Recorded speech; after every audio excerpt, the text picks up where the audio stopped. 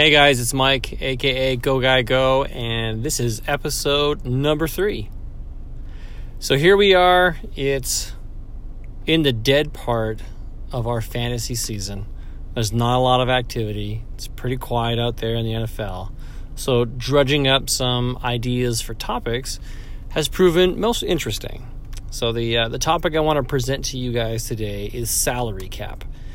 Now, yesterday I understand the NFL ownership, they decided to cap the season at $175 million. Now, there's some other things that could go on that can raise or lower that, but that's where they figure they're going to settle on. Now, partly that is because of the lost revenue that they are projecting for 2021 and the lost revenue that they know from 2020. Now, what does that mean for us? Well, that means that more than half the league is over the cap. And those that are over the cap, the majority of them are well over the cap. There are only 4 teams that actually have significant money to spend: the Colts, the Jags, the Jets, and the Patriots. Now, historically, we know the Patriots do not spend a lot of money. They are very frugal, but they are also very targeted in who they get in free agency. Now, I don't know what to expect from the Colts, the Jags, the Jets. Those are teams, the Jags and the Jets in particular, I think, are teams that are in the massive rebuild mode, right? They're looking to probably draft a quarterback with their 1 and 2 pick. And from there, they're probably going to build around that. Now, everyone else, they're going to be shedding. They're going to be cutting players or restructuring contracts to get themselves under the cap.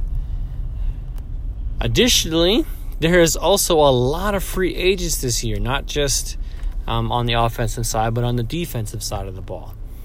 So that presents an interesting storm where teams are going to have to really evaluate how they value players and how they spend monies.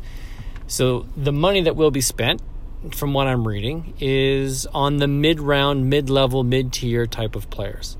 So instead of spending big money and going out there and signing a big name or a big player to a big contract, they might do 1-year prove-it deals on team-friendly contracts. One that comes to mind for me is Aaron Jones. Now, talented running back, but apparently turned down a lucrative deal that would have made him a top 5 paid running back, and he turned that down in January. Now, to me, that seems very foolish that you would have turned down that kind of money, because you are a top 10 running back, but not a top 5, and you would turn down top 5 money.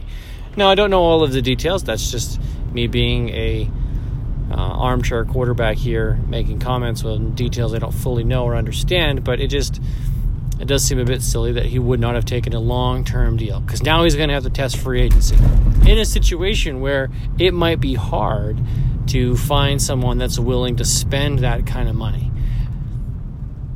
Yeah, the market just might not be there, because the market is there for a ton of running backs. There are a lot of guys that are looking for work, and not just crap guys. There's some quality talent out there.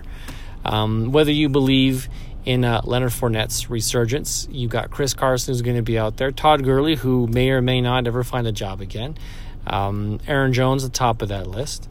You've got, there's too much talent that is going to be on the market, plus whatever teams think of the rookie class where they could draft new players. So my concern from a fantasy standpoint is this the year where teams decide to get super frugal and not spend, and maybe try and find some diamonds in the rough and sign them to team-friendly deals for 1 or 2 years, maybe even longer, to try and fill out their roster to stay under that cap? Because any team that wants to go into the season, they're going to need to have room to wiggle, room to move, with the hopes that next year the cap is raised once more. So, as a Lions fan, I know that we have massive holes on the defensive side of the ball. We are going to lose, more than likely, our wonderful receiving core in Marvin Jones and Kenny Golladay. And we're going to need to fill those gaps. Now, if we don't have draft capital to get receivers, we're going to have to spend money on receivers. So where do you go and where do you get? Corey Davis, maybe. I think he could probably be had on a team-friendly deal, but no guarantees there. I don't think if they're not going to spend the money to go and get Kenny Golladay to come back, chances are they're not going to spend money on pretty much anybody to come in. So it does present an interesting scenario on how teams will spend their salary cap money. Not only that, it also leads into the next topic, which is franchise tags. Franchise tags come with a high price.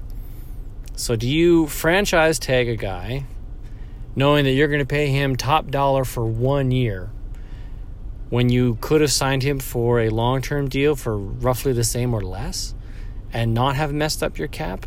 It's a confusing conundrum. I've never had to really look at salary caps before, never really paid that close attention to it. But now, when the time is right, you get to do some additional research on possibly planning a team out, on how a team could go and who they could pursue. It's not hard to find out where weaknesses of a team exist. There's lots of articles and writers out there that point out the glaring holes that a team may have. It's just, what does the management think of that coaching staff? What do they think and how they're going to fill it? Who they're going to go after? How they're going to spend? Yeah, it's interesting. I'm probably most excited for free agency now that I've kind of delved into some of these topics a bit more than I have in the past. It's kind of interesting to see what will actually play out, who will go where, and for what price. I'm actually of the opinion that we will see very frugal spending. I don't think we'll see teams really jump out there and pay up. I think management will probably lead the way over players demanding to get high pay. Because for me, if I was an NFL player after the season that was, and I'm an unrestricted free agent, let's say I'm Marlon Mack. I was going to work my butt off in a contract year, and I knew that there was a young stud running back nipping at my heels, and I suffered an injury. If I'm Marlon Mack, there's a good chance I'm probably not going back to Indy, and if I am, they're probably going to offer me a peanuts-based deal. But what do? Where do I go? I want to get paid because I'm an NFL running back, and I want to have an opportunity to play. I want to prove to myself and to the world that I can still play at a top level, and I'm worth that starting job. Now, there's not a lot of places with starting positions, with openings where you could step in, which means you might have to take a team-friendly deal to get on the field, or at least have a shot to get on the field to prove your worth. And in doing so, you also risk the opportunity where you don't get the field, you don't get your shot, or you flub it when you do get it, and your 1 year deal turns out that you don't play in the NFL anymore. The song and dance that must go on behind the scenes and trying to score an opportunity to play football for a good contract. I understand why guys like Aaron Jones is out there looking for a large payday, guaranteed money, because the chances are he might not get another shot. So, I don't know. What do you guys think? What are your expectations when it comes to the free agency market, the new salary cap restrictions that are in place, and the amount of teams that are going to have to shed a lot of dead cap? If you haven't checked it out, and maybe if I get a chance, I will post it.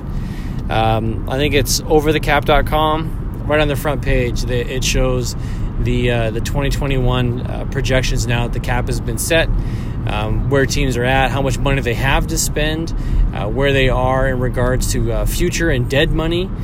So it's interesting because there's a lot of needs out there, and there's a lot of players hitting the free market this year. But who knows where they're going to go and what they're going to ask for or demand. Again, I think management is going to have...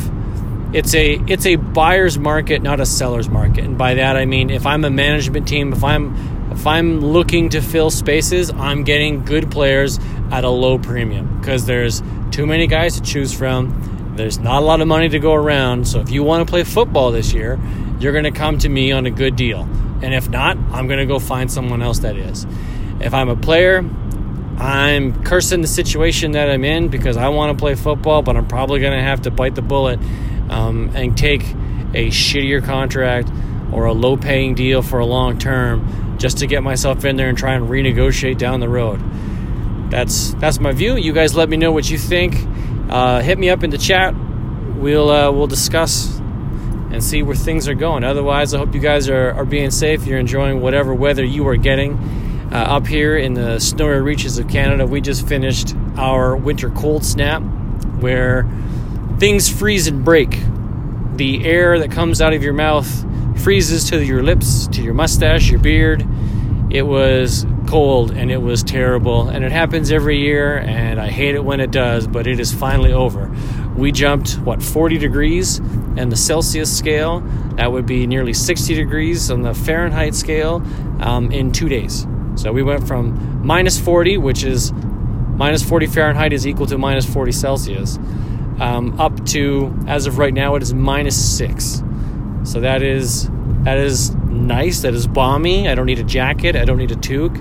If it goes into the pluses, which is projected to do for us by the weekend, I can put shorts and a t-shirt on. That's what I'm looking forward to. Some nice warm weather coming our way. So hopefully you guys are enjoying whatever it is you get. We'll chat with you soon. Take care.